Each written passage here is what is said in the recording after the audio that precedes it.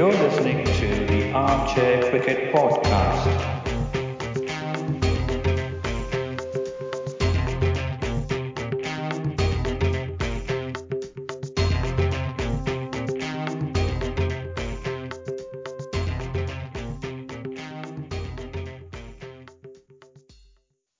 Hello, everyone. Welcome to another episode of the Armchair Cricket Podcast. This is a podcast focusing on Test cricket by armchair critics of the game. As always, we would like to start by thanking all our listeners for their continued support. Please do continue to listen to us and spread the word about our podcast to your cricket loving friends. If you haven't done so already, please remember to subscribe to our podcast on whichever platform you're listening to us on, be it Podbean, Apple Podcast, Spotify, Castbox, or anything like that. You can find us easily there by searching for Armchair Cricket Podcast. Do not forget to leave us a rating, preferably 5 star, and provide your feedback. You can reach out to us by email. Our email address is armchair.cricket@gmail.com. You can follow us on Twitter. Our Twitter handle is @armchaircrickpod. You can also find us on Facebook. All links are provided in the description box below. Now, continuing with our focus on World Cup team selection, we have a special feature today on the England cricket team. We are joined today by a friend of the podcast, Nakul from Guerrilla Cricket, for this section. So he will join us later in this episode. Now, before going ahead, I would like to introduce my co-host, Ajit. Hello, Ajit. How have you been? Hi, Giri. I'm doing good. Well, it's been a Mm, tiring couple of days with work and whatnot. But mm. yeah, I mean, otherwise things are going fine. How are you? Yeah, likewise here. I mean, I've had a quite a tough week at work, so haven't been able to catch up with a lot of cricket that's been going on, especially IPL. Mm, mm. So yeah, look forward to having this podcast episode recorded because I would also like to hear what Nakul has to say, especially because I think he has a different perspective about the cricket team, Mm, mm. England cricket team. So look forward to that part. But apart from that, yeah, business as usual, I would say. Shall we start with the trivia then? All right. So the trivia question from last week was which New Zealand cricketer was credited as being the first pinch hitting opener in ODIs, thereafter making it a norm from the other team perspective. So we're already talking about the 1992 World Cup, hence the hint that it was a New Zealand cricketer. Mm, So we did not get a lot of right answers, but well, Kanna, the friend of the podcast, has given the right answer. The right answer is Mark Greatbatch, who was sort of a very powerful middle order batsman for New Zealand, mm, but was promoted to open the batting for New Zealand in the 1992 World Cup by Martin Grove, the captain. mm, And he was a part of a bunch of experiments that New Zealand ran. So one of those was also opening the bowling with Deepak Patel, the off spinner, for example. But this one sort of paid off very well for them because they ran rampant in the group stages, if I remember right. right, in the Yeah. Yeah. 1992, Mm, right? World Cup. Anyway, Mark Didbach did very well in that World Cup, and I think he can be credited as one of the first pinch hitting openers in ODIs. And after this, of course, we remember Sri Lanka followed this format, right? With Sanath yeah. Jayasuriya, who was also a middle order Tyro, being promoted to open along with Ramesh Kalavitarana, and Kalavitarana. the rest, as they say, right, is history. History. Yeah, indeed. Yeah. Indeed. Yeah. Fond memories, especially of Jayasuriya and Kalavitarana. But it's good to know that there was someone else who started this. Mm-hmm. That was Mark Greatbatch. He was one of my favorite cricketers back then when I was a kid. That was actually that probably is the first World Cup I was able to follow as a child. Mm-hmm. And I remember him, going after the bowlers in the first 15 overs, and I had never thought of, players who were trying to do that. If you remember, somebody, a typical opener like Jeffrey Boycott, for example, would he have done this ever? He would rather take the shine of the ball. He would grind down the seamers, the seam bowling attack in the Mm-hmm. first 10, 15 overs. But I think that Right. was the norm. They were continuing with test with the mentality of test cricket. But this was, Mm-hmm. I think, a breath of fresh air. I think he did something, and then I think trendsetter in my opinion. Of course, of course. Hence, I mean, we would like to give him credit for what he's been, let's say he started a trend, or let's say he skippered it, Martin Grove, but it worked very well, right? Yeah. So, yeah, indeed. I mean, talking of great Jeffrey Boycott as an opener, right? We discussed this a bit later when discussing about the final of the 1979 World Cup and how a very slow start with, Jeffrey Boycott and another opener, I think Edrich, it was Bill Edrich, which sort of contributed to England losing. This is when we discussed with Nakul later. I mean, I'm sure our listeners can also weigh in on their opinions on this. All right, going ahead. Let's now look on the next section, which is the IPL highlights section, right? So first of all, we can quickly mention that, well, when Rajasthan Royals beat Sunrisers Hyderabad, they were able to keep their chances in the tournament alive, but that meant Chennai qualified. Kiri, did you have a chance to look at this match? No, I only saw the news later that CSK, made it through to the qualifiers or eliminator, right? I think that's what it's called now. Indeed. So they are top of the table now, as it stands. CSK, right? Yes, yes. I mean, CSK, I think, have topped the table, and well, if you look at what happened in this match quickly, well, David Warner provided his sort of, steady opening partnership with Kane Williamson sort of opened now that Johnny Bairstow is gone. David Warner made 37 runs out of 32 balls without a single boundary being scored, right? This was interesting. And then Manish Pandey, who came in at number 3, provided the acceleration along with David Warner, and he made a 61 off just 36 balls. But there were not many other contributions down the order. Shankar, Shakib Al Hasan, or Deepak Hooda did not do much.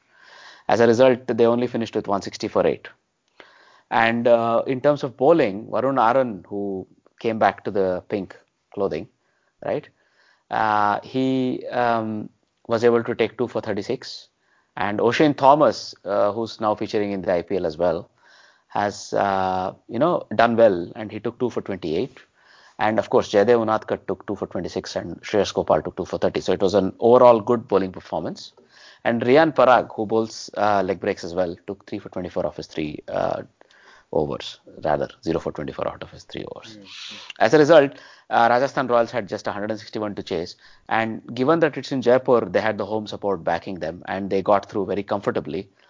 Ajinkya Rahane, who opened the batting, right, scored 39 out of 34 balls, and then Liam Livingston provided the ballast, or let's say the acceleration, who scored 44 of 26. Sanju Samson batting at 3, scored 48, not out of 32 balls, and took them home. And Steven Smith also had a important cameo of 22 runs. So they effectively won this match very comfortably. When it comes to Sunrisers bowling, there was not a lot to write home about. Shakib Al Hasan opened the bowling with Bhuvneshwar Kumar, and they were very economical up top, and they kept the Rajasthan Royals batters quiet. But it was not amounting to much in the end. And I think Rashid Khan, who's been very economical this season, continued to do the same. He conceded just 7.5 runs an over and took a wicket as well on his 4 overs. But I think Kaul was very costly, where he went for 48 runs of 4 overs, and that could have been a very big difference between the two teams. And another small news, well, Ashley Turner finally kicked off. I think he was on a 5-duck spree, and he finally broke it. And he took Ashton Turner, he took a run. Reminds me of Ajit Agarkar. Yeah, Remember yeah. that? Well, I mean, I think he has a dubious record. he was called Bombay Duck for a reason, of course. Yeah, of Indeed. course. That was one of the first matches we would like to review. The second one was when, well, RCB lost to Delhi Capitals at Kotla, right? So this meant Delhi Capitals qualify for the knockouts, and by winning against RCB at this point in time, they topped the table. So they overtook Chennai Super Kings and topped the table. And RCB are, well, effectively knocked out. Let me put it like that. But I think we'll discuss this a bit later, where we'll discover that RCB are actually knocked out. But if you were to quickly take a look at this match between Delhi Capitals and RCB, it happened at Delhi. And batting first, Delhi Capitals managed to score 187 for 5. This was a very, very good total on this pitch. It was well above par because they were, well, Shikhar Dhawan started very positively, and along with Prithvi Shaw. And then Shreyas Iyer took over. So Shikhar Dhawan and Shreyas Iyer made 50s. And then in the end, Sherfane Rutherford hit a rapid 28. and took them to 187. When it comes to the RCB bowling, Umesh Yadav took 1 for 39 of his 4 overs. Washington Sundar opened the bowling with him and took 1 for 29. Yuzvendra Chahal, who's been very economical or more or less been very reliable for his captain this season, took 2 for 41. And Saini, who's also been economical, took 1 for 41. This meant, they had a very tough chase, RCB. Did their best. So Parthiv Patel and Kohli opened and they provided them a good start of 63-run partnership, well under 6 overs almost. So Parthiv Patel was the first to be dismissed for a 20 ball 39, and Kohli was playing sort of a holding role, scoring at just 135, making 23 runs. But number 3, number 4, and then on, there were not a lot of contributions there. AB de Villiers made 17, Shivam Dube made 24, Klaasen couldn't get going and just scored 3. Gurkirat Singh and Marcus Stoinis tried their best at the end, but there was too much to do. Gurkirat Singh made 19 ball 27 and Marcus Stoinis made a 24 ball 32. But in the end, RCB fell 16 runs short and they lost this match. And when it comes to bowling, Kagiso Rabada took 2 for 31. Amit Mishra has been doing really well in this IPL and he took 2 for 29. And Akshar Patel, who opened the bowling with Ishant Sharma, took 1 for 26. Right? And Sherfan Rutherford showed his all-round skills, not only complementing his batting with some medium-fast bowling, and he took a wicket in his 1 over. Right? He took the important wicket of AB de Villiers. So when you look at it, it feels like, the Sherfan Rutherford could be the next, we don't know if he'll be the Andre Russell, at least he could be the next Carlos Brathwaite, one feels. What do you think? Well, I haven't seen him play actually, so look forward to seeing him back. Right. Yeah, interesting. They have these crop of players, they're coming in waves, as it were. So yeah, interesting times ahead. I hope he's going to bolster the West Indian limited overs side in the coming years after a stalwart like Chris Gayle retires after the World Cup. So. I mean, this guy looks like a mid-overs batter. He may not be able to open, but we never know. I mean, there have been some very good converted middle-over batsmen who became Rohit Sharma, for example. Indeed, another one, indeed. So, if you look at, one of the next matches we would like to quickly take a look, of course, is RCB versus RR. That is Challengers Bangalore. They were playing at home against Rajasthan Royals, and this was a very crucial match for both teams. I mean, a result in this match would have been very important for both teams, but unfortunately, this match got washed out after they sort of opened, or they kept waiting until the very last moment the match could be started with 5 overs apiece, right? So RCB batting first scored 62 for 7. They never got going. Kohli made 25 runs of just 7 balls, but they decided to open with AB de Villiers in place of Parthiv Patel. Maybe it might not have been the right thing to do. And they somehow never got going, and they finished 62 for 7 with Shreyas Gopal, who bowled only 1 over, who bowled the second over of the innings actually, took a hat-trick. And it was a very interesting sort of over. I don't know if you saw this, Giri. No, I didn't catch. I mean, I was able to catch the reply, or let's say the shortened version of the game. And in this case, his first 3 balls were 6, 4, and 2. And his next 3 balls were wicket, wicket, and wicket. So as a result, he took a hat-trick. So the people or the batters he dismissed were Kohli, AB de Villiers, and Stoinis. So it was a fantastic bowling from Shreyas Gopal, who is showing his home team. He represents Karnataka in the first class setup. Yeah. He's showing them what they're missing as he took a hat-trick. So that sort of restricted RCB to just 62.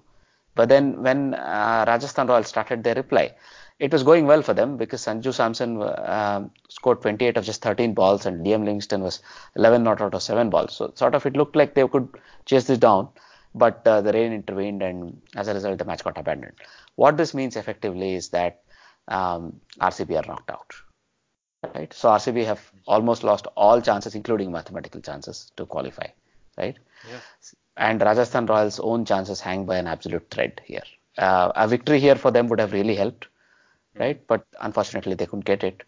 So, the only good thing to take away from this match was that Shreyas Gopal took a hat-trick.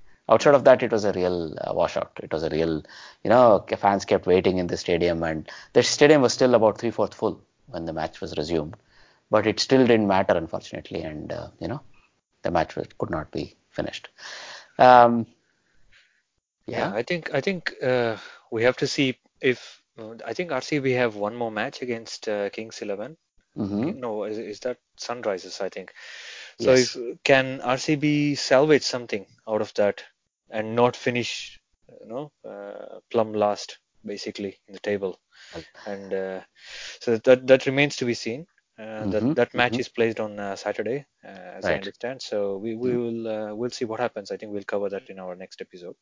All right. All right. But I think RCB probably needs a lot of changes for next Mm-hmm. season.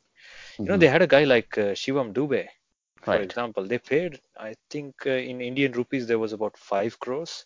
Wow. That's a lot of All money right. for that guy. And then he played, I don't know in how many matches, maybe 2 or 3 matches.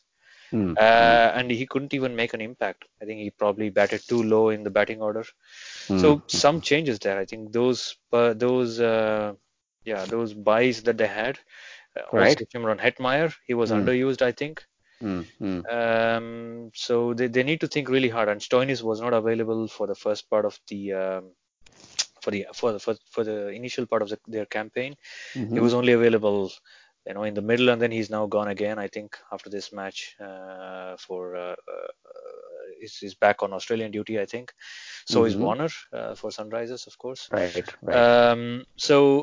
So they need to check all these things, and they probably need to give a lot more. They need to inject a little more home talent, I would say. Shreyas Gopal Pro was probably making a case here in front Mm. of his home Mm. fans. Right. They Right. already have Yuzvendra Chahal, of course, but then again, you really have to look harder. I think Sangakkara mentioned this in one of his analysis. I think maybe even 3 or 4 weeks ago, when I see. when I RCB see. had lost 3 or 4 matches in a row. He said they don't have enough Karnataka players. They don't have people from the local region. So they have good foreign players like AB de Villiers, Mm. and now also Shimron Hetmeyer. But then again, I think Gary Kirsten, I don't know if he'll remain the coach for next season. He probably Mm-hmm. will. Mm-hmm. If he does, then he has a lot of thinking to do. I mean, I for one am a believer that Virat Kohli should not be given the captaincy of this team.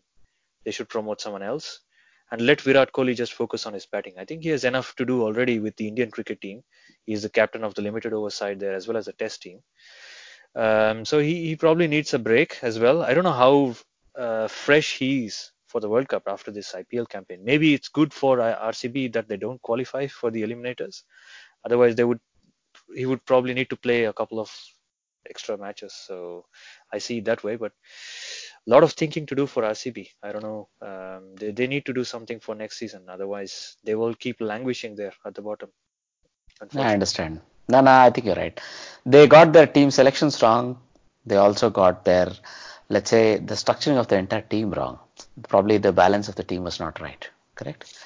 And the other thing is that, we keep discussing who's the other potential person that can take over RCB's captaincy if it were to be not, Mm, Virat Kohli.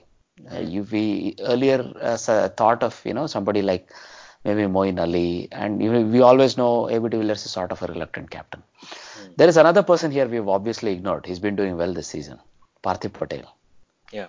I mean, it sort of comes out of the blue, I know, but this guy has extensive captaincy experience at all levels in the Indian domestic cricket. Hmm. I would say he could still be, taken on as a option if required next season. He's also been a very good performer this season, right? So Yeah. as a result, I mean, that would be a good way to for RCB to take this forward, I would say, Mm, right? mm. All right. Okay. So if you were to just quickly take a look at the upcoming matches, I think there's a match between KKR and Kings 11's Punjab. So this is going to be very crucial for both teams again, very much like what happened between, Rajasthan Royals and RCB. So sort of both their qualifications hang I on don't know this. why you like Deccan Chargers so much, Ajit. I myself don't know. If I ever were to come across this myself, I'll try to, well, we can talk about it in another episode if you No want. worries. Go ahead. Go ahead. Okay, going on with our next section. Uh, Now, with the World Cup team preview section here, today we are going to preview England, who are one of the favorites for the World Cup. They are playing their home World Cup, of course.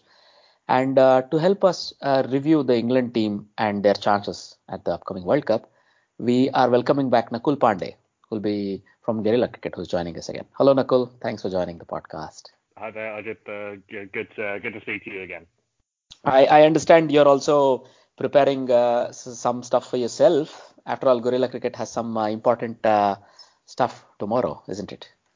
Yeah, we certainly do. So we're recording this on the eve of England's one-day international against Ireland in Malahide. So I'm doing my statistical preparations for that game, particularly focused on the Ireland squad. Although the England squad is a little bit new look from certainly from what it'll be at the World Cup.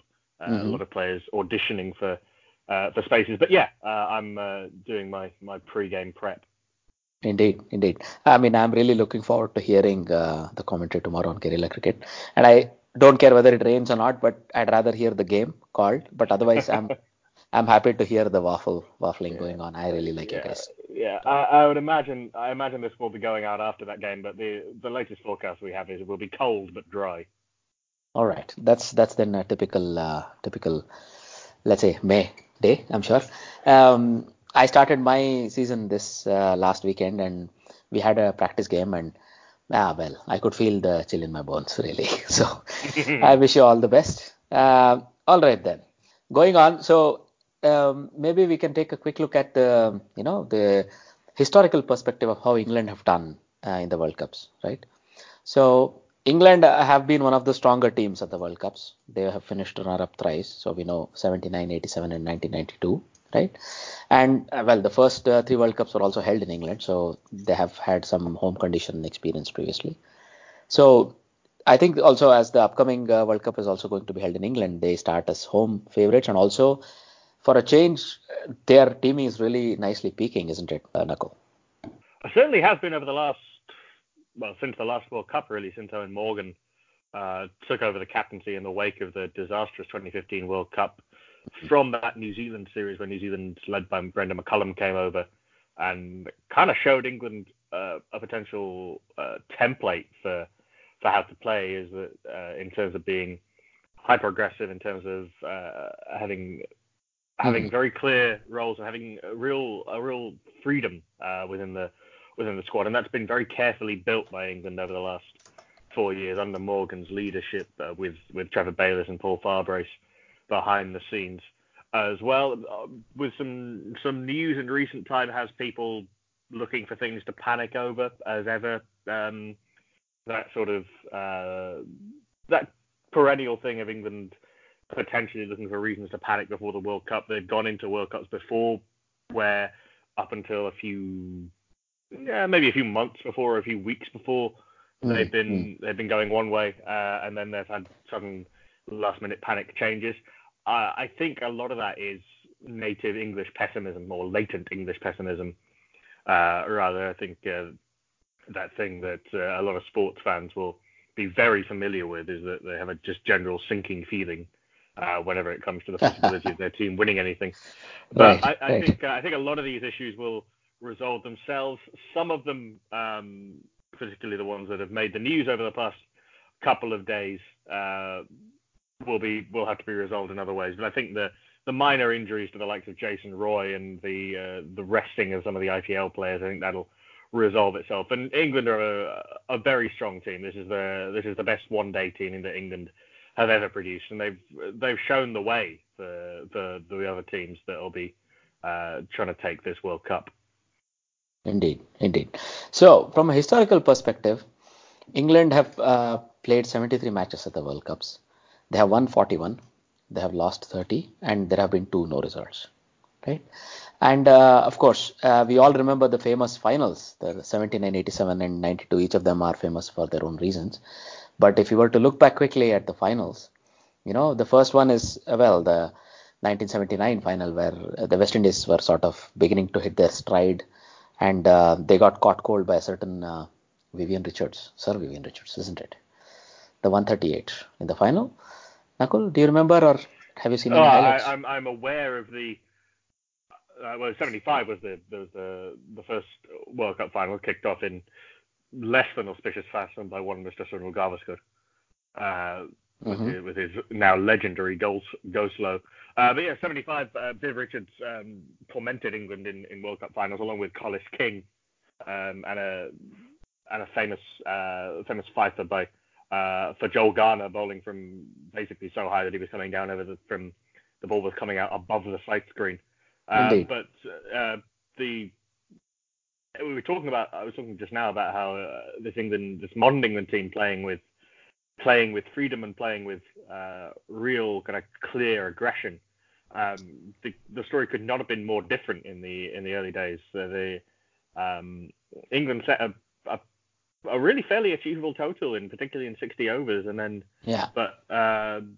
Brearley and Boycott batting in a manner completely not suited to the circumstances, and once they got out, the pressure was on the middle order to the extent that they just had to swing at everything, and players weren't as good then as swinging at everything as they are now. Yeah. Well, I mean, Gooch did his bit. I think he had scored 32 runs at almost 115, which is unheard of in those days, I'm sure. But mainly the lower middle order of David Gower, Botham, and Larkins and Phil Edmonds, they couldn't do too much. And as a result, you are right. I mean, they were already facing at 8 and over. And in those days, probably 8 and over or 9 and over was unheard of, right? So another thing, there is urban legend, isn't there, about the final that I think Clive Lloyd dropped a catch of Jeff Boycott pretty early on. It might have been in the slips of the gully. I think he was more gully fielder, right, Lloyd? They say he may have dropped it on purpose. Yeah, I have seen the footage, and Clive Lloyd was a very safe pair of hands, and it looks a very achievable drop by his standards. I think it's pretty difficult for a cricketer to get that instinct out of them to just catch the ball as it comes to them. I think dropping a catch on purpose seems unlikely. Whether he was just then in the back of his mind thinking that maybe don't go at it with just something with it was just subconsciously holding back a little. We will never know, but it was of some benefit, I think, for the West Indies that Boycott and Brearley's partnership lasted as long as it did. Indeed. Well, I mean, they batted for almost, I think a best part of nearly 35 overs, almost 37 overs or 40 overs, and they had only 129 on the board. So that was a killer there, I think, right? Anyway, I mean, also, of course, you can't take too much away from the way the West Indians bowled, especially the big bird, Joel Garner. I think Colin Croft had a 3-for, and I think Michael Holding had a 2-for at, a 2 run rate of 2 actually, So that's all quite really fantastic bowling. And they had to get through 60 overs, 120 overs in a day as well. It was a long summer day for sure. Still, I mean, I think it was the summer solstice, but still, if you can imagine such a 120 days, 120 overs in a day. We can't even imagine that these days. No, particularly with 4 fast bowlers with proper long run-ups. Indeed. All right. So that was the 1979 World Cup. When you go on to the 83 World Cup, well, it was a slightly different story. This was in the subcontinent at Kolkata, and I think Australia sort of surprised England. England were the form team going into the final. I think you may have jumped to 87. 83 was also in. 83 England. 83 was in England. Yeah. You're right. Well, I was just going through the next World Cup where they made the final. I was looking at their best performances, but sure. So in the 87 World Cup. I was talking about the 87 World Cup final where they played Australia. What are your thoughts on those? Do you remember anything much about it? That one hasn't quite achieved the legendary status of 79 or 92, particularly because of how vivid those color photos are, but it's the infamous reverse sweep, I believe, is the really the thing that would stand out to English cricket fans of a certain vintage. Right. I mean, Mike Gatting, the skipper, right? He was going at 90, and I don't know what he was doing when he reverse swept and was caught by the keeper. Bowling of border, if I'm not wrong, right? Yeah, that's right. And you wouldn't necessarily think so much of it. Now, Mike Gatting was a very good player of spin, but the reverse sweep was not a shot that many people would have practiced. Then Gatting was good on the orthodox sweep, the power sweep, and also good down the ground. But I think it's one of those.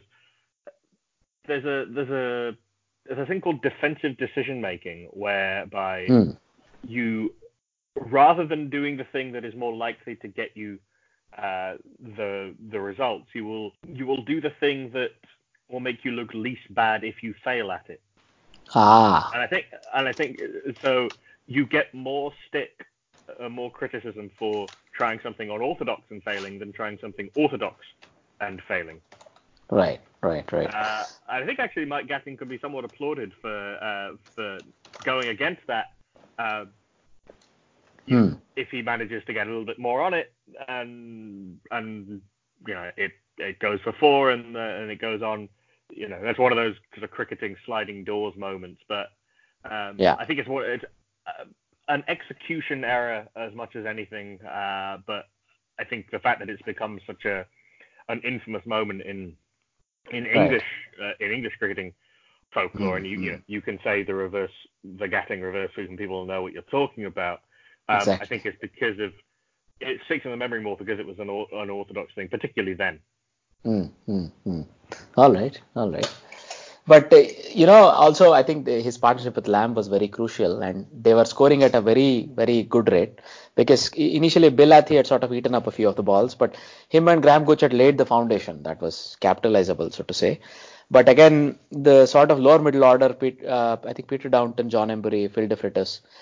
Once Lamb and Gatting got out, I think they did their best. There are a couple of decent contributions down the order, but they couldn't get them across. So that was a very narrow loss. I think this will really sting. I mean, this was probably the closest England have come to the cup, and this loss by 7 runs would probably hurt them a bit, because Australia weren't all that good, and they didn't have all that many great bowlers. There was Craig McDermott, and there was Bruce Reid opening the bowling. There was Simon O'Donnell. There was Steve Waugh as the sort of bowling all-rounders. And then you had Timber and Alan Border. There was no Glenn McGrath or Warren or any one of those, legends, so to say, that was in that bowling lineup. Probably that's why England fancied themselves as well. This was a bit of a downer, right? Sure. It's long before that dynasty that won those consecutive World Cups established itself. And it's long after Lydian Thompson had retired. It's the beginnings of Alan Border moulding that team of players picked perhaps more on a character and an ability to play to the team ethos than anything else. They're more perhaps prodigiously talented players who didn't get as many chances as they should have done. Ian Botham's on record saying that he thinks 92 is the best chance they ever had, because he thinks they were the best team at the time. But 87 is also a good candidate. Right, of course.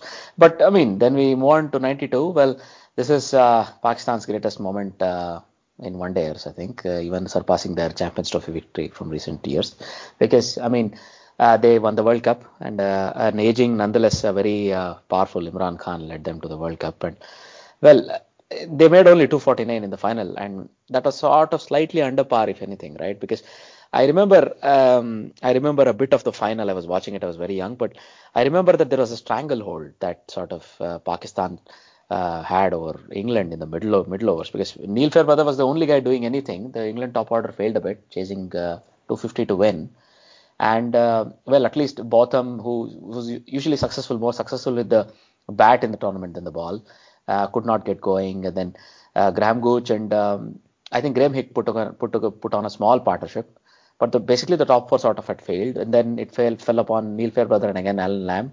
Probably he could have done something redeeming, but he only could make 31. Then again the lower middle order: Chris Lewis, Dermot Reeve, Derek Pringle. These guys couldn't get them home. It was too much in the end, right? Do you have any more to add? Any nice memories? Yeah, so the famous sort of turning point of that game is the consecutive dismissals of Alan Lamb and Chris Lewis by Wasim Akram, an absolute exhibition. Particularly the one to Alan Lamb, the one from round the wicket. That it's even looking at it, and I've watched it many times. Even looking at it, even when you know what's going to happen, it looks impossible. For someone to be able to move the ball that much, Yeah. coming in from that angle, coming in from round the wicket, it's not just one that it doesn't just come in and hold its line. It comes in and actually moves away. It's almost unplayable. It was a fast leg break. It was a fast leg break. It was.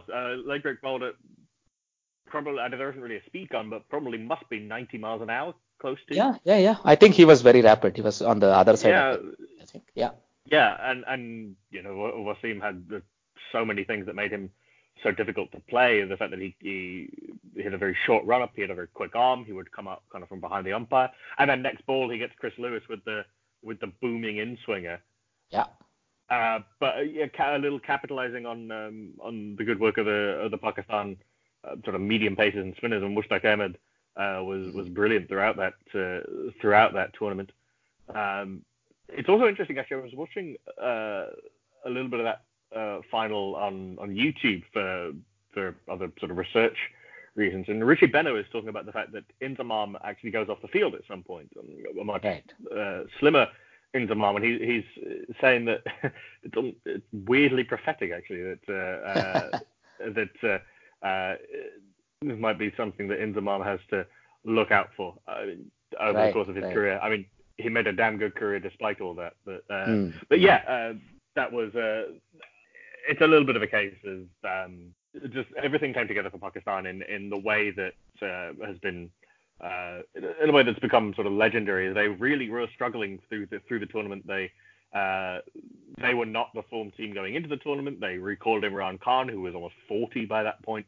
They were within a few overs of going out of the tournament at one point in the group stage, and then came through, built that momentum. Mushtaq Ahmed clicked into gear. They had Wasim at the height of his certainly they had his speed, if not necessarily his skill. And England were a little bit reliant on that top order. A lot of one-day teams have been. Botham was certainly waning by that point. He only had a couple of years left of his career. His bowling certainly lacked the venom of old. This was in the phase of his trash get wickets, or the trash get wickets phase of his career. Right. And they tried to use him as a pinch hitter kind of up the order, and it didn't work quite as well as it could have done. But that was an England team full of big names and full of very good players. Lamb and Fairbrother were a little bit ahead of their time in middle order, but it didn't come together for all of these reasons. Right. So absolutely right. I mean, also one can also remember the spell Derek Pringle had at the beginning. 10 overs, 22 for 3 in a World Cup final. It's fantastic. That had 8 extras in those, 3 wides and 5 no balls as well. So, I mean, it's a fantastic spell. And you're absolutely right there. Aqib Javed sort of complimented him by taking 10 overs, 2 for 27.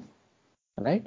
But then around him were Wasim Akram and Mushtaq Ahmed. And of course, I think Imran Khan sort of chose to finish it off. It wasn't going to be one of those IPL finishes with 26 or 28 required in the final over. And it was going to be sort of a definite Pakistan victory, and he ensured that by taking the ball right in the final over. So yeah, that's right. It was kind of, as ever, Imran ever the man for the big moment. Indeed. Exactly. So I mean that leaves England really sort of like if you look at their overall record, as I was saying, they have been quarterfinalists 3 times. They have been semi-finalists 3 times. Semi-finalists 2 times and finalists 3 times. So, they are very strong. They're all the time very strong, except, they have not been able to win. So this is more the case of a ever the bridesmaid, never the bride sort of situation. It's interesting you characterize it that because that isn't the impression of England that I have as a World Cup team. And this may be recency bias playing, but really from '96 onwards, they've largely been awful. They've had some 99, 2003, and 2015 were absolutely atrocious. 2011 they got through the group stage a little bit luckily. They had that tie against India, and 2015 was the worst of the lot. They'd been for various reasons. They'd been quite a decent one-day international team up until 2013. They got to the final of the Champions Trophy, lost that in bizarre circumstances still. But they had a strong side. They had They had Jonathan Trott, who has a superb one-day international record. His strike rate doesn't stand up to modern scrutiny, but he was averaging 50, which is no mean feat. They had Kevin Peterson. They had Graham Swan, bowling very, very well. But then the team that went to Australia and got whitewashed just broke apart completely. Right. And then the rebuilding took an awfully long time. I mean, Alistair Cook stayed on as captain for far, far too long. We still have a very vivid sense of memory on Guerrilla Cricket of doing the 7-match one-day international series in Sri Lanka, which was Alistair Cook's last series as captain, and it was just turgid. England just had no clue, and just found ever more ridiculous ways to this game and bring in Gary Ballance, who has a superb list A record, but was never able to make the step up to one-day international cricket, and just and had a bowling attack that was just cannon fodder. Right. I mean, I think that they were going through some troughs at that point in time, I think. And I definitely agree. Probably Alistair Cook could have stepped aside a bit earlier, and maybe it would have helped his one-day career if he had stepped aside for another man to take over. And I mean, it's a longer discussion for sure. But I mean, now if you were to just quickly look at their, the star performers when it comes to batting and bowling for England. There are a couple of bolters in the top 5, but I don't know if you've had a look at the list already. Would you care to guess who's the most successful batter for England in the World Cups? In the history of World Cups? Yes. Graham Gooch? Yep, right in one. But then the rest of the top 5 is very interesting because I can tell you there are no current players in there, but that might not also be much of a surprise. But can we go through quickly with you? Who do you think is 2? Alex Stewart? Well, he's 5th actually. So, but that's a very good guess. But it's Bell at 2. Right? Okay. Yep. 718 runs, 21 matches, and then you have Strauss? Good guess, but Andrew Strauss is not even in the top 10, I think. But there are Alan Lamb, and then Graham Hick at 3 or 4, and then you have Alex Stewart rounding out the top 5. Kevin Peterson is just outside that. Then you have Brigadier Colin Block. Then you have Gatting, Gower, and Fairbrother. Sort of these are the top 10, right? But at the end of the day, I mean, you see the highest scorer is Gooch with 897 runs. The average is not bad, 44.85. But considering that he played from 1979 to 1992, that is 5 World Cups. That's not a great return, I would say. But it's okay. 4 World Cups. I'm sorry. That's still not a very great return. But that's how it is. England have always, there are no great record makers in England. There is Alistair Cook. He's the first English player to cross 10,000 runs, and for a country that has played 130 years of cricket, that's not a great thing. But then it's not like that at all, right? With the England team, which that they perform well as a team rather than you have these standard performers either with the bat or... Usually. I mean, now with Alistair Cook and James Anderson, with the amount of Test cricket that England play now, Anderson could go on for another 2 or 3 years the way he's going. He seems to be getting better and better, and it could challenge Shane Warne's record. I think Murali's a bit of a way off, but I think he could challenge Shane Warne in theory at least. Indeed. Now, if you were to go on and look at the England's current squad or the professional squad that ECB has chosen, you can see that they have a very strong bowling lineup. So let's start from the bowling lineup. So you have David Willey, Chris Vokes, Mark Wood, Liam Plunkett, and Tom Curran making up the fast bowling stocks, right? Of these people, you can expect, you also can throw Jofra Archer into the mix now that he's been chosen for the one-off ODI versus Ireland, and also the T20 and ODIs against Pakistan. So maybe there's a bit of talk that one of Tom Curran, Liam Plunkett, or David Willey may make way, and we may have Jofra Archer take this player's place. It does seem a bit harsh on one of these players, but you never know. I mean, if you were to just think of it in terms of merit, you can expect that Jofra Archer would take his place in this team, right? Going forward, if you were to look at the top order of England, they have such a strong top order. You have Johnny Bairstow, who will open with Jason Roy. They are such a dominating opening partnership that you can expect that most teams would be a bit wary of them, especially in the opening power play, right? Then you have very serene, or if required, an attacking Joe Root who can come out at number 3. Following that, you have Owen Morgan who comes in at 4, and of course you have Joss Butler, who's such a maverick player, isn't he? And moving on, what do you think about the spinners, Nakul? Moeen Ali is incredibly dangerous. His ability to be incredibly fluent from the off, and with the ball, he and Adil Rashid complement each other beautifully. Adil Rashid is a world-class limited over spinner, a consistent wicket taker at any time of the innings, is rapidly developing into a good death bowler, has a googly the best in the world, can't pick, but Moeen Ali is consistent, very economical, and I think those two have made a huge difference. Having wicket-taking spinners is no team is going to do well in this World Cup without that. And I think we spoke about that about that last time. Indeed. Then you have the likes of Jordan Lee, who's been chosen as a backup spinner. I think his batting also contributes to him being chosen ahead of somebody like Dawson, for example. And when it comes to bowling all-rounders, you always have Ben Stokes, who'll play most matches. And even though the England skipper might not count on him for all 10 overs in a ODI, I think he contributes with enough with both bat and ball so that he deserves his place in the 11. And of course, whichever one of Vokes, let's say Willie or Tom Curran will play, and maybe Jofra Archer, they will also chip in with the bat. So England are pretty much well matched there when it comes to bowling all-rounders in the squad. And also when it comes to keeping, you have Johnny Bairstow probably as the main keeper, or let's say Joss Butler as the main keeper, and if required, Johnny Bairstow can back him up very effectively. Vince has been chosen as the backup batter or backup opener as well. All in all, you can expect that this England squad is very well balanced and will make a very strong claim to winning the World Cup in the 2019 edition. Okay then. Now that we have had a look at England from a historical perspective, how they've done in the World Cup and so on, shall we get on with let's say, our predictions on how they do in the World Cup? Kiri, would you like to start? Yes. So as you know, it's a round robin format this time around. There are 10 teams playing. So England play 9 matches in the round robin phase before the semi-finals are played.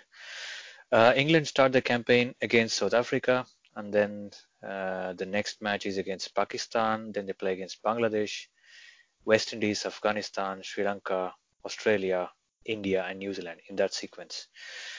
So England is a pretty strong team. They're ranked number 1 right now in the world as far as ODI rankings are concerned. The only challenge I see here being posed by any team out of these, I would say, is by the number 2 team right now in the world, and that's India. Right. So I'm going to say England and India. That match played at Edgbaston will be won by India. Apart from that, I'm going to say, I will be fully biased in favor of England here and then say they're going to win the other matches. Right. So 8-1.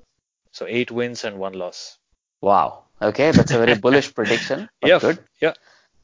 Well, for me, I would say I more or less agree with you when it comes to how good they are and that they're favorites. But for me, the last 3 matches are going to be very crucial. So I don't really see them being troubled. Well, the first 2 matches could be sort of slippery fields, but I expect that they will get through it, right? But the last 3 matches where they play Australia, India, and New Zealand will be very, very interesting for me, because also when it comes to how New Zealand may qualify or not, I would say maybe these matches might be really crucial for New Zealand. So I'm going to say England are actually going to win 7 of their matches. They're not going to win 8, but they're going to win 7. And let's say along with the Indian match, I might give them one of these 2. Either they're going to lose the match against Australia or New Zealand. But I would still say, for me, there is no doubt about their qualification in the, let's say, to the knockout stages of the World Cup. So that's one thing. What do you say, Giri, about whether they'll be able to go on and win this World Cup? I think they have every chance of doing that this time around. They have a very good team. Although there are some issues there, of course, we'll come to that in a bit. Right. But I think they are very well balanced right now. I don't think we can think of such a good England team in quite a while, right? I think they have had a good test side for quite some Right. time. This probably is one of the very few World Cups that they have been very strong. If you remember 1999 World Cup, who was the captain then? Was it Nasir Hussain back then? I think so. Or is it? Yes. Yeah. So how good was his team then when they played last time around in their home conditions? Hmm. They didn't do that well. I think they Right. even lost against India there. Mm-hmm. So this I think is a very good English team. Well, I would look forward to them at least come to the finals. I think they have a very good chance of knocking out the team which they play against in semi-finals. Mm-hmm. And I think I mean I know you have some reservations about this format about round robin, but I Right. like this format because we get to see more matches from the same team, and they get to play against all the teams that have qualified to play in this World Cup. Um, and you might as well play the same team again, one of the teams Right. that I played against again, and either in the semifinals or in the finals.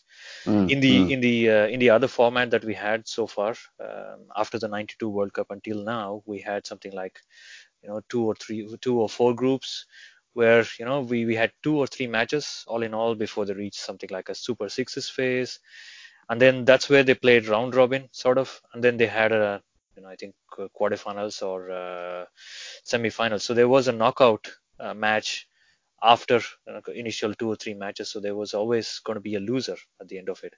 But here, every team gets Mm-hmm. an opportunity to get into their own rhythm, right? So if you remember what happened in 2007 World Cup, uh, I think Pakistan and India had a terrible time there.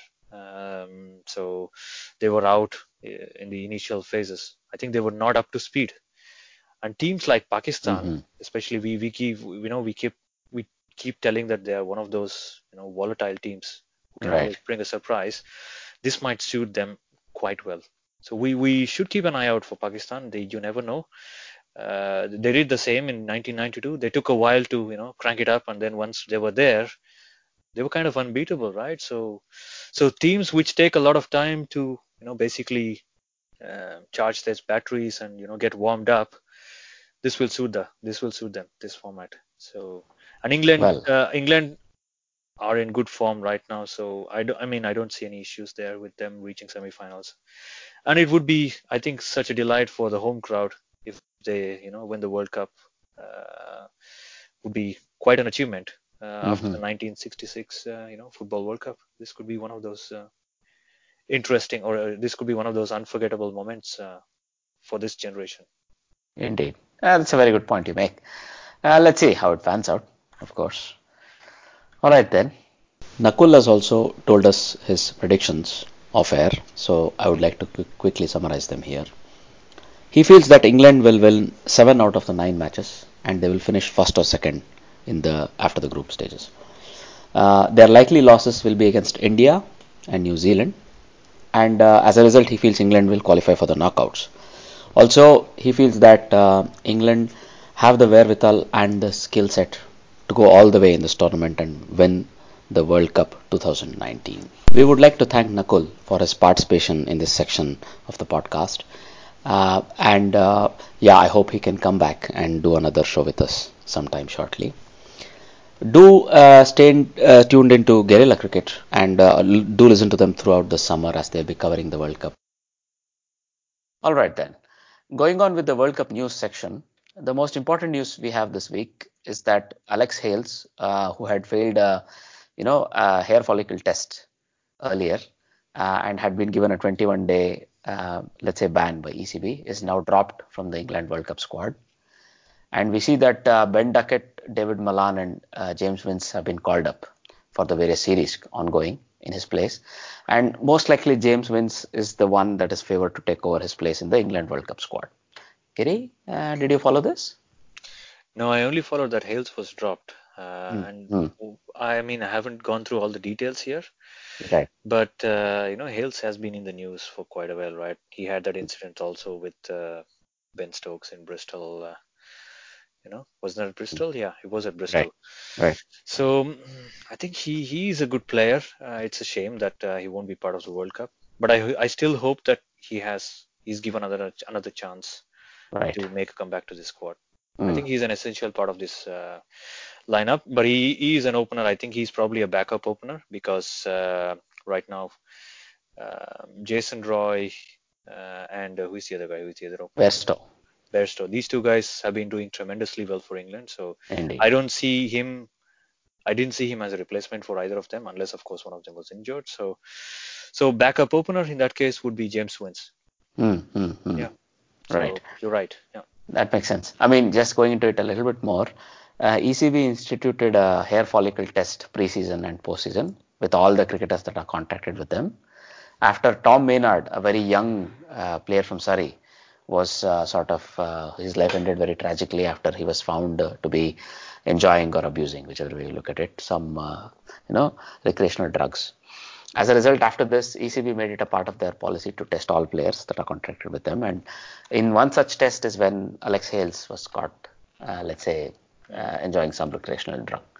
But it's really unfortunate, as you say, that this guy's career has been up and down. He's only now recently made a comeback into the team, having restituted himself and sort of rebuilding his image. But it looks like he was dropped from the England squad after. Ian Morgan came out strongly in favor of this and said that he let his teammates down and he was not sufficiently, let's say, remorseful when the news broke. And he did not apologize to his teammates, and he was not aware of the kind of impact this news would have on his teammates going into a World Cup.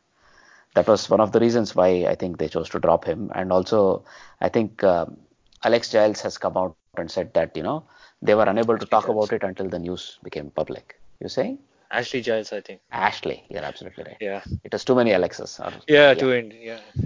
So Ashley Giles came out, the head of ECB has come out and said that they were unable to comment on it until the news became public. But once the news became public, he has revealed that this positive drug test may have sort of sealed Hales' fate when it comes to his removal from the World Cup squad. It's very unfortunate. He's a very talented player, and I hope he shapes up. That's all we can say about it, I guess. Yeah. Right. Moving onwards, we have a couple of interesting pieces of news from the Bangladeshi cricket team regarding the World Cup. So first of all, Bangladesh have added Taskin Ahmed and Farhad Raza. Taskin Ahmed, the fast bowler, and medium pace all-rounder Farhad Raza have been added to the Tri-Series in Ireland, which begins next week, right? So this means basically they've also added Naeem Hassan, an off-spinning all-rounder, Yasir Ali as well. Right. So basically they have 19 people they've taken to Ireland because they want to try a few more people and maybe they may make some changes to the World Cup squad. Right. We were sort of already predicting that, Taskin Ahmed might be a part of the squad, and it took us by surprise when they announced a squad without him, at least. And I think they're sort of trying to remedy that. So all squads that have been named by the corresponding boards were sort of provisional effectively until 23rd of May. Right, Giri? Yeah, so as a result, it looks like they can still sort of fix this or replace a couple of their players in their 15, just like what England might, what we just discussed. So we'll see how this shapes up going in a couple of weeks now.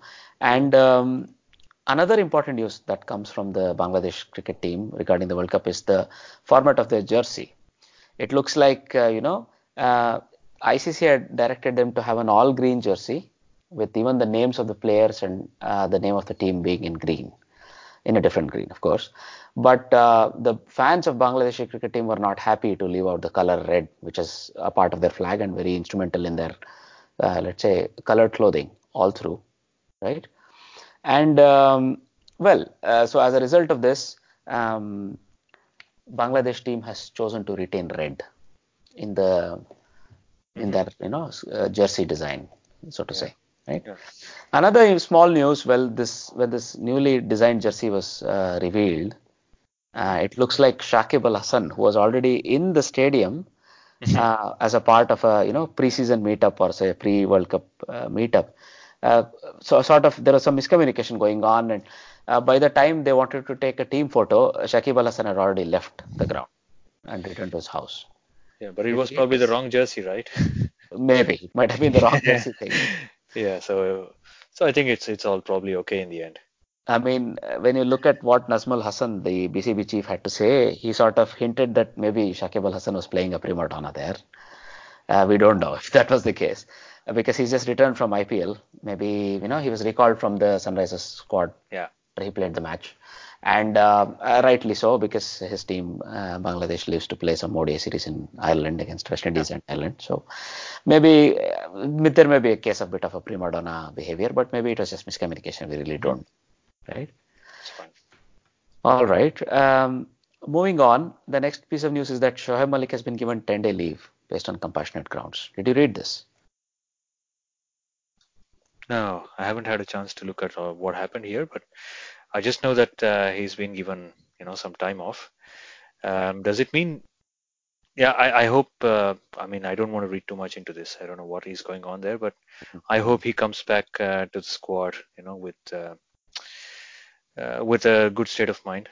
I hope it's not anything serious. Indeed. I mean, given that the way it was announced, it might not be usual backbiting or bickering that we know, but it might be something personal that might be going on. Yeah. So, well, let's see how it goes. Those were all the World Cup news that we had to sort of discuss today. But going on, maybe we can take a quick look at the other news. So in the other news, we have well, first of all, let's quickly look at the conflict of interest issue with Tendulkar. Well, Tendulkar has come out with a 14-point response, right? That basically means that he has responded to the ombudsman of BCCI saying that there is no conflict of interest as far as he's concerned because there has been no monetary compensation. He's the Mumbai Indians icon. He's mostly present in the home games, I think, where he's wearing jersey and seen in and around the setup. But he says there is no monetary compensation ever, right? Okay. So, well, that was a very long, drawn out, almost legally right reply. I will not go into that. What do you have to say about this, Kire? Well, I don't know. I mean, I think he's a man of integrity, so I'm not going to question that when he says that. So let's leave it there. Let's Right, leave it there. right, right. So, next thing is that, well, we saw that Namibia have clinched the WCL Division 2 title. That basically means that, in their match in the final, they have beaten Oman and they have been crowned as the World Cricket League Division 2 champions. So this basically means Namibia have won their first ever ODI because they played in the 2003 World Cup, if you remember. Yeah, But I remember that. Yeah. 6-0. There were no matches. Those are all ODIs. But now that they have regained ODI status, they have celebrated it by winning their first ever ODI as well and Yeah. won a final. That was very nice, right? Another small but not so nice news is that, well, Sri Lankan cricket have called off the Pakistan's under-19 tour of Sri Lanka after the Easter weekend attacks, right? Because they want to review their security situation and so on. It's very unfortunate. I really hope Sri Lanka does not go the way of Pakistan when it comes to the player security and other things, because I know there are some ongoing, let's say, religious tensions and other things going on there, but we really hope they're able to sort it off and this doesn't, bleed into cricketing relations. Let's see how it goes, right? The next thing, well, is that, well, Alex Hepburn, the player who was found guilty on a sexual assault case, has now been sentenced to 5 years of imprisonment, Giri. So regarding this, I think a friend of the podcast, Tasneem Samar Khan, has written a very powerful blog article, and we would like to, let's say, redirect our listeners and our friends to this article. And she's had some very strong opinions about this, and Nakul also had some very strong opinions about this. He expressed them to me off air, of course. And those that are interested can go read this article. And she's a human rights lawyer, and she's made a very strong case on why this is the right sort of a decision, right? Going forward, some very nice news. Sangakkara, Kumar Sangakkara, the erstwhile Sri Lankan cricket great, right? Still is, I think. He still is. And this will do no less, this piece of news, to enhance this, that he's been chosen as the next MCC president. So starting from October 1st, he'll take over as the MCC president for a 1 year, let's say, stint, right? Yeah. And, well, he's the first non-British person ever in the history of the MCC club to, begin as a president. So I think a lot of kudos to Sangakkara and our congratulations to him, Kiri. Yeah. I think really befitting his personality, and it's a crowning achievement. I think it's probably MCC's gain by making him the president. He's, I know, we all know what a statesman he is, even outside of cricket. Indeed. So I wish him all the best, or we wish him all the best in this role, and I hope, the MCC president gets to do what he can do, as even as a foreigner. Right. Yeah. Well, I mean, he's played the game long enough to know at every stage, right? At every step. And also, I mean, if you've heard his counter lecture or some such, you would see what a statesman this person is, as you Yeah. rightly pointed, what a Yeah. statesman. Huh? And there are also rumors that on the day he retired from international cricket, he was offered Sri Lankan ambassadorship to UK because he was going to be playing county cricket for a couple more seasons. Hmm. And he chose to stay away from that role. But this sort of, let's say, his mindset and his opinions have always been recognized. He's a lawyer, he's a trained lawyer, and I'm sure whenever you see him on TV or whenever you see him, elucidating about any topic about cricket, you see that statesmanship shine through. As a Yeah. result, I think this is the right sort of a person to bring. Also they've gone for new blood. He's hardly 40, I think. Yeah. So that's the right thing. I think he takes over from Mike Gatting, if I'm not wrong. But Hmm. maybe this can be revisited. But at the end of the day, a newly retired cricketer being chosen as an MCC president is a right move, also from the body that sort of Yeah. governs cricket, right? Or rather, governs the rules that cricket is played with, right? Yeah. Yeah. All right. The next piece of news is well, we are going to clarify, or the player himself has clarified one of the most, let's say, intriguing uh, mysteries that has gone on in cricket in the last 20 years. One of the world's unsolved mysteries, right? Indeed, it very well might be. Shahid Afridi, the Pakistan cricketing great, has revealed in his autobiography that he is actually not uh, as, let's say, 38 or 39-year-old as we believe, but more like 43 or 44-year-old. So he's revealed that he's actually born in 1975, not 1980 as previously assumed. That Hmm. means, well, it doesn't take shine of any of his achievements and his records, but well, it just gives us more, let's say, respect for this person because he's 43 or 44 rather than just 39. Hmm. We know the people from that part of the world are very strong. Misbah has shown it. Imran had showed it, and Yunus Khan has showed it, and this guy just takes it to the next level. He's 43, 44, and if you look at his achievements in the latest PSL, he played 8 matches, took 10 wickets at a run rate of just 6.74. So his effectiveness is as good as ever. Giri? Hmm. Yeah. Yeah. Yeah. Come to think of it, I think he played that explosive innings in 1996 in Kenya, if I'm not wrong. I think Right? at that time that was the fastest century, 37 ball century. Indeed. Wasn't that against Sri Lanka? Mm-hmm. And he announced basically himself to the world that he's one of those explosive batsmen. He continued in the same vein, I would say, for Mm-hmm. many more years, although not always effective. He didn't always convert his starts into bigger scores. Mm-hmm. Um, what Afridi reminds me of is that famous Test match against India in Right. Ferozshah Kotla, Right. 1999. Indeed. Himself and Saeed Anwar, they were playing so well. I Right. think he opened in that Test match, Yeah. and I think Afridi may even have scored a century then, if I'm not wrong, in that Uh-huh. match. I don't know. I mean, sorry Was if I'm this not. the Kumble 10 for Yeah, matches? The exactly. first innings, Yeah. possibly. Yeah. So I think they were chasing a target of 420, and these two guys had put on 150 or something Mm-hmm. already. India were running out of ideas until I think this guy, A.V. Jayaprakash, raised his finger Well, and gave him out. well, there may have been some merit to the appeal, but we will never know, right? You will never know, but Yes. it probably, yeah, I don't know. I mean, I don't want to comment Mm. on a decision that was made on the field and it's now in the Ah, record it's a part. books. Yeah, Exactly. It's a it's part part of of it. the game, but yeah, it reminds me of all those wonderful innings that Afridi has played.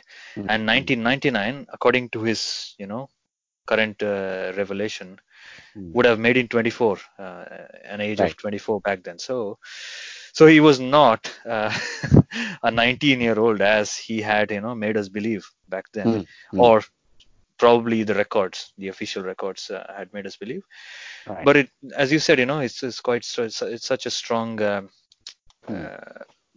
personality, strong, physically so strong that he could continue Exactly. playing competitive cricket even at the age of 43 or 44. Another name that pops up in your head, Ajit? Well, I mean, Misbah, my favorite, one of Misbah? my favorite Yeah, cricketers. but I think his age was probably the right one for a Right. change. And Exactly. I think I also read somewhere that Yunus Khan also Exactly. had a different age than what was mentioned in the official records. I think the official records probably say he was born in 1977 or something, Mm, mm. and he was probably 2 or 3 years older than that. And Indeed. he also, if you count those years in, I Mm. think he also played well into his 40s, or even very close to his Yes, 40th yes. year. Well, I mean, there And was a small correction there, I think. What happened Mhm. was when he retired after winning the T20 World Cup, if you remember, Yeah. he said that, this is the, let's say, the game of youngsters. This is 2009. Mm. And he claimed to be around 34 or 35 then. Yeah. And PCB insisted he was 31, of course. But what happened was that means when he retired, he was also 40, 40, 41. Yeah. You're absolutely Yeah. right. So, and one of the current players right now in the world, Right? another guy who, we may not know his real age, but official records say that he's 20 years old now. And you know who Rashid we are Khan. talking about. Yeah. Rashid Khan. Yeah, Also yeah. from same region, but from Afghanistan, in fact. So, Right. Just across a couple of miles on the other side, I'm sure. But I mean, look, he looks like a very mature 20-year-old. Let me put it like this, right? yeah. But and his cricket and his actions also show that. If you ever heard him speak, he sounds really mature. Mm. I'm not discrediting any 20-year-old out there who can't be that mature, but this guy has a very mature outlook on life, right? Mm. Mm. And it shines through when he speaks. But nonetheless, I mean, we'll see. Maybe he has an autobiography coming up in a couple of decades, and we know his real age, or if that is his real age. Look, age is just a number, and Yeah. these guys, be it Afridi, be it Misbah, be it Yunus, or be it Rashid Khan, at the end of the day, that's what they're proving to us.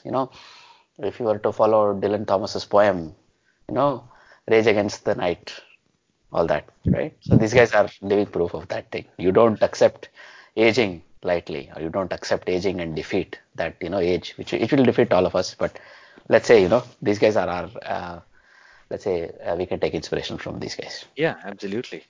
All Well right. said.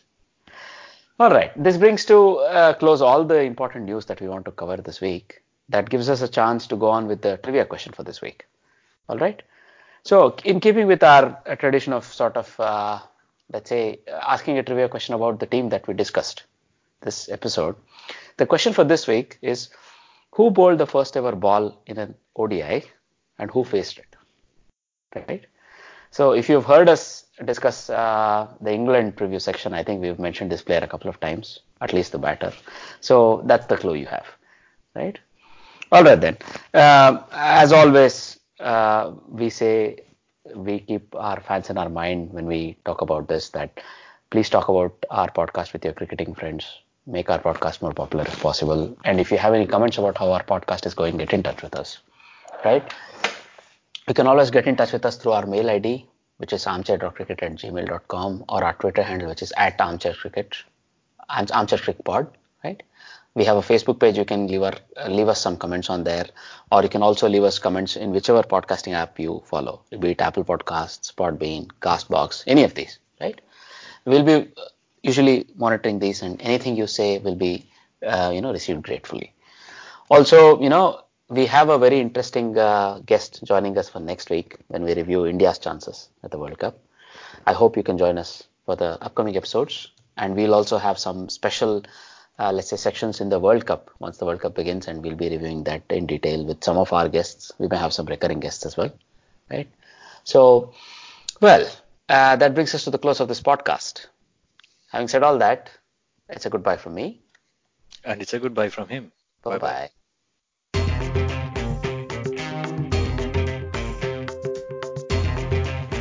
You're listening to the Armchair Cricket Podcast.